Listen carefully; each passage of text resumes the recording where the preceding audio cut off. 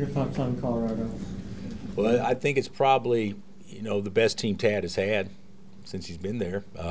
Last year's team obviously won the Pac-12 tournament and went to the NCAA tournament and had some success in the tournament. But I think that the guards are a year older, and Roberson's emerged as one of the most elite four men in the country, and I think that they got a really nice team.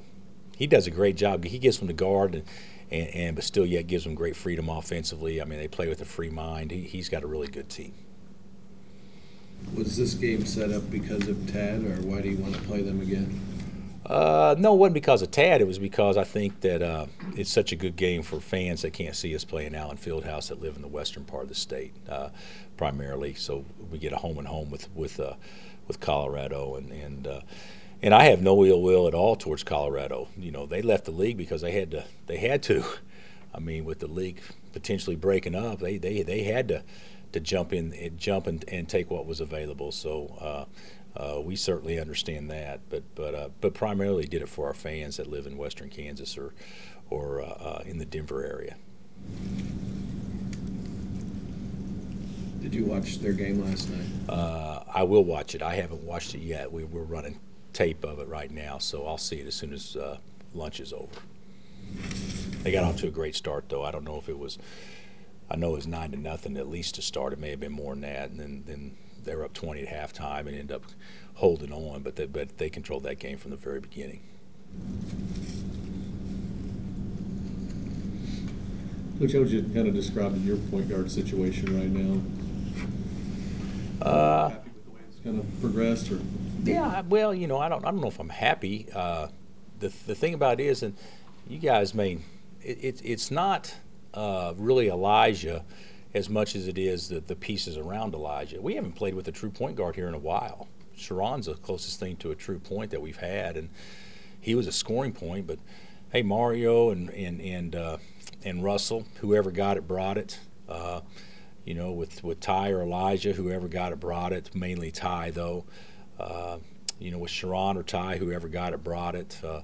To me, that's the best way to play. The way we play now is Elijah brings it. So it wasn't anything that really Elijah's a lot different than he has been in years past. It's just we just don't have anybody else yet to complement him the way we played in the past, and so that puts more pressure on him to make the pass to finish plays and to be the primary handler probably 80-90% of the time, and he's played okay. He hasn't played great yet. I think there's another big step he'll take. And he's done this in years past, too. I mean, this is not anything unusual about him starting out maybe a little slow and then kind of getting his feet under him and then kicking it in. And he was that way last year, and he'll be that way again. But he's I don't want to say he's out of his comfort zone. That's not necessarily true. But it's just different than the way it's looked in the past because he's the only handler we have. If we had somebody else we put back there and play two guards at once, and everybody be talking about how good our point guard play is. So it's just putting so much pressure on him because it's so magnified right now because he's what we got. Is he still trying to figure out how to be the handler and score at the same time? I would say yes. He's not as aggressive trying to score the ball because he's trying to get everybody into offense and stuff. It is. I think that's going to come. I really do. I think that's going to come. But the biggest thing with him is. I could be wrong. He's either shot 7 or 9 free throws so far this year, and that guy that handles it that much has got to get fouled. You look around the country and point guards, late game situations, whatever. They're shooting 6 or 8 a game, and he's shooting 1 a game basically. So we got to improve in that area. Did he play better last game? He had 9 assists. Or how did he I think he did. He had a hard fall. That was a hard fall that he had, and bruised his hand a little bit, so he didn't look to score. I didn't even know he bruised it, but he didn't even look to score after that. But I think he probably did play a little bit better offensively last game. He's had 2 games, hasn't he, with 9 assists? So that's pretty good. With the one ball handler, how much different does that make for you to kind of construct your offense and what you guys do? Well, it really shouldn't. Kevin, in theory, because once we initiate offense, all the positions are totally interchangeable. So it really shouldn't. I think the biggest thing is what it hurts is not our offense per se. It's when offense breaks down and then just go make a play. I think that, when you really study it, if you really study it, most teams don't score out of their offense. They score out of broken plays. They score out of loose balls. They score out of a bad closeout, which, forced dribble penetration. They score out of I beat my man off the bounce, which can be designed in your offense, but a lot of times it's not. You run the clock down. There's 10 on the left, 10 shots on the clock, and you go flat and have a guy beat a guy, force help, and that's your offense. But that's not really designing anything. So I think that's where it probably is more apparent than anything else, is that out of plays that aren't really your offensive plays, we're not getting in the paint and forcing as much help as what we have in the past. So what does having an offense do for you then? Just prevent total mayhem? If most of the scoring comes off broken plays, what is? Well, no. Well, the whole thing is you have to be organized. You got to have balance. You got to get the ball the second, third side. You got to, I learned this from Coach Sutton a long time ago. He told me that, hey, if you kept telling the players, if you run this right, you can't guard it. It's impossible to guard if you run right. It was the worst offensive set I've ever seen in my life. We didn't score one time off of it, ever. And I told him, finally, I said, Coach, hey, with all respect to your offensive play here, I think we can do better. We can come up with something better than this to get a shot. He said, you don't get it, do you? I don't want to get a shot. I want to get the ball to the third side before we even are open, so that way it makes the defense go from strong to weak to strong. That's what it. So even when your offense is designed in a lot of ways to put the defense in a situation where they break down. Okay, because anybody can defend the first 10 seconds or 15 seconds of the shot clock. Bad defensive teams can do that. Average defensive teams can defend maybe the first 22. The great ones can defend the entire 35. And so your defense is designed to your offense is designed to give defenses a chance to break down.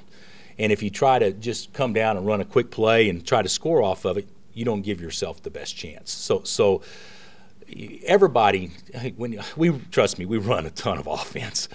We are organized, all that stuff. But still, the bottom line is, it's just like baseball. Good pitching will beat good hitting any day of the week. So if a defense is really sound and they can guard your actions, now it's up to players to go make some plays. And you got to have both. So that was a pretty good baseball analogy, if you really want to know. Because Keegan's a baseball guy, isn't that right? Isn't that right about baseball? Well, the world's worst baseball player.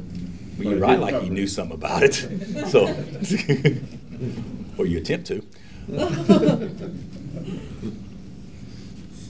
Have you talked to Tad at all about what life's been like for them in the Pac-12? What's your perception of how it's been for him? Oh, I haven't. I've talked to Tad. I've texted him after games and that kind of stuff. I haven't asked him that question. I'd have to believe Tad's pretty happy. Guy grows up in Greeley, if I'm not mistaken, Colorado, and has a chance to coach at his state school, and he's got the thing turned in a big way. He's got it turned, and there's excitement, enthusiasm, and they'll be better next year than they are this year. So I would think Tad would be very happy with the direction their program's going. And he's a great guy. He's a great guy.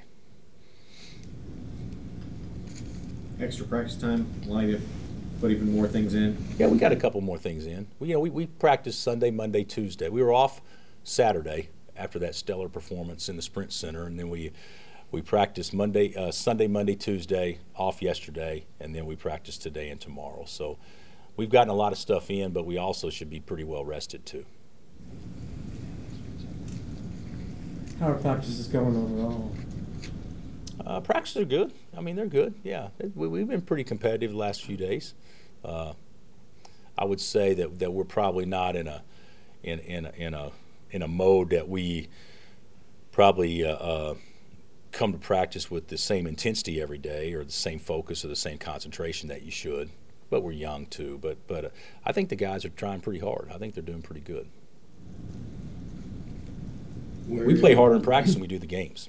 I mean, that's what blows my mind. I haven't seen that. You know, when you talk about diving on the floor for loose balls, we'll have possessions in practice. 7 guys are on the floor, same loose ball, and we'll go through a whole half and not have anybody dive against Oregon State. So it's kind of a weird deal with that. So if we keep practicing the way we've been practicing, I know it's going to click in and become a habit. It just hadn't quite clicked in yet. Do you think that could be because during practice they know you can stop at any time? And get on the treadmill and do this and do that. Yeah, that may be it. Yeah, maybe it. Bring a treadmill out during the game, maybe? Maybe we should. Maybe we should. Jeff's blocked a foul ratio, one of the strangest stats you've ever. Yeah, what's he fouled like 7 times this year? He has 6 fouls to 40 blocks. Yeah, that's pretty good. That's pretty good. So, I've never heard of a big guy only fouling that few at times. So I don't know if he's not being aggressive or his timing's just uncanny. But I think it's probably a combination of both. He can probably be a little bit more aggressive at times, but his timing on blocking shots is unbelievable, just unbelievable. He's got I don't know where it is now, Chris, but he has more blocked shots than all but 13 teams in college basketball, something like that. So, which is just unbelievable to me. I've never heard that ratio of the fouls to blocks. I mean, what's a normal ratio for a shot block? I don't know. I've never studied that.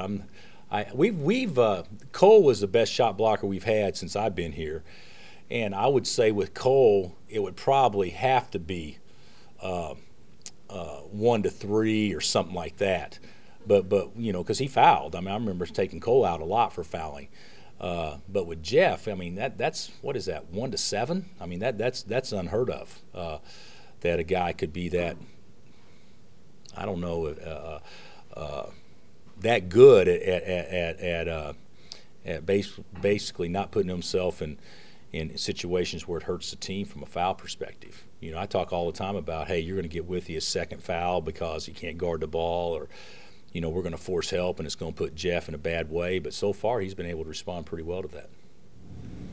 His rebounding average is pretty good, too. Was there ever a time when his block shots affected his positioning or how he rebounded? Or?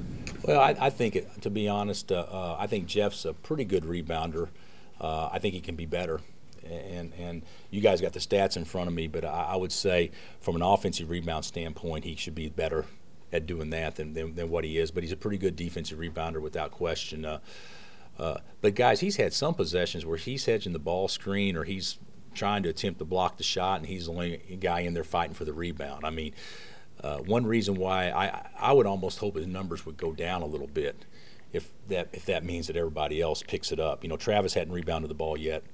Like he's capable of, and of course I don't think that Jamari and Perry have either. So we got 3 really good rebounders out there that haven't, at least numbers wise, done enough maybe to take some pressure off of Jeff.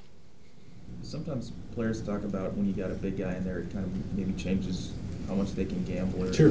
What about coaching defense? When you have a guy like Jeff, can you coach defense any different? Yes. I mean, you can make a mistake and get beat. You know, the thing about it is with this is where it's frustrating for me. At least I think you can really pressure and get after people and get beat, but because they have to go so hard to beat you, or because they feel rushed, it puts a shot blocker like Jeff more into play. Okay, and then that's the first shot. That's the first pass to your fast break. But what we do, we're not pressuring him, we're getting beat. So to me, it's like guys are sizing us up and being able to survey the situation, and as opposed to, you know, us making him feel rushed. And we got to do a better job of making him feel rushed, because Jeff will block more shots if we get to that point where we do that. So I do think you can pressure more when you got a shot blocker behind you. Yeah. Is there anyone who has the potential to, when Elijah's not in there, to get to the paint a lot and to keep the other guys from getting to the paint who just isn't ready yet? Or? You know, you would think that maybe Rio would have that potential more so than anybody, but you know, maybe we're looking at it wrong. Maybe we should, you know, play Rio, but maybe take some pressure off of him and play Travis at the point. You know, something like that. I mean, there's some different things that we can do. We just haven't found the one guy that says, hey, you're his backup. You know, we practiced Kevin Young back there, you know, believe it or not, because he actually passes it pretty good. And it only lasted about 10 minutes. But I mean, we've looked at some different things to try to get some guys back there. You know, it just hasn't, you know, we haven't just got a comfort level with that yet. But you would think that Rio would be the guy that would have the best chance to do exactly what you said. You mentioned maybe mixing in a little zone here and there. Is that still something you're We've working on? looked at some different things this week. Yeah, we didn't look real long, but we looked at some different things this week. Yeah. It's still pretty early. I bet you don't look a lot at conference scores early in the season, but still think the Big 12 can be one of the stronger conferences. Oh yeah, we can be one of the stronger. We hadn't got off to a good start. You know what amazes me about leagues?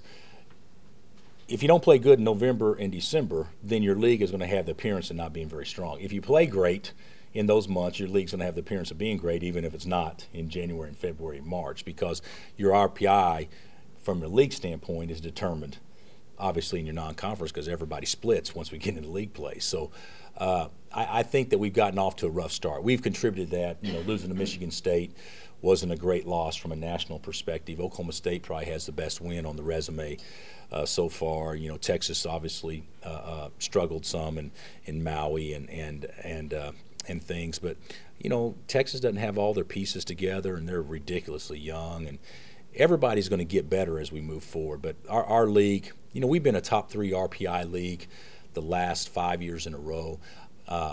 I think there's a chance we can get there with that, but we're going to have to play really well from this point forward as far as the non-conference games, because there's some big non-conference games left for some teams. Travis has always been known as a great defender. Now he's scoring more. What does that scoring add to the team in general? Well, I mean, I think Travis should be penciled in as a double-figure scorer, but it's certainly a boost when he makes shots. You know, no question. He can become a better defender, though, and he'll be the first to tell you that. There's a lot of ways that Travis can help a team win, and he needs to become not a good lockdown defender, but a great lockdown defender for us. You know, Ben's going to be a good defender, but Ben's still trying to figure it out. Travis has it figured out. He just got to go do it consistently. But you know, Travis is, you know, ever since we played over there in the Sprint Center against Washington State, what's that been, 4 games ago, he's been on a pretty good roll offensively for us. How is Perry's defense? I think they're all okay. I mean, they're all okay. Guys, our defensive numbers are terrific. I mean, but they're all okay. But we probably don't have. I would say if Travis gets back to guarding how he did last year, I think that we'll become a much better defensive team probably. And Thomas didn't guard anybody, so they're all doing better than he did. So, but he rebounded it, so he didn't guard anybody.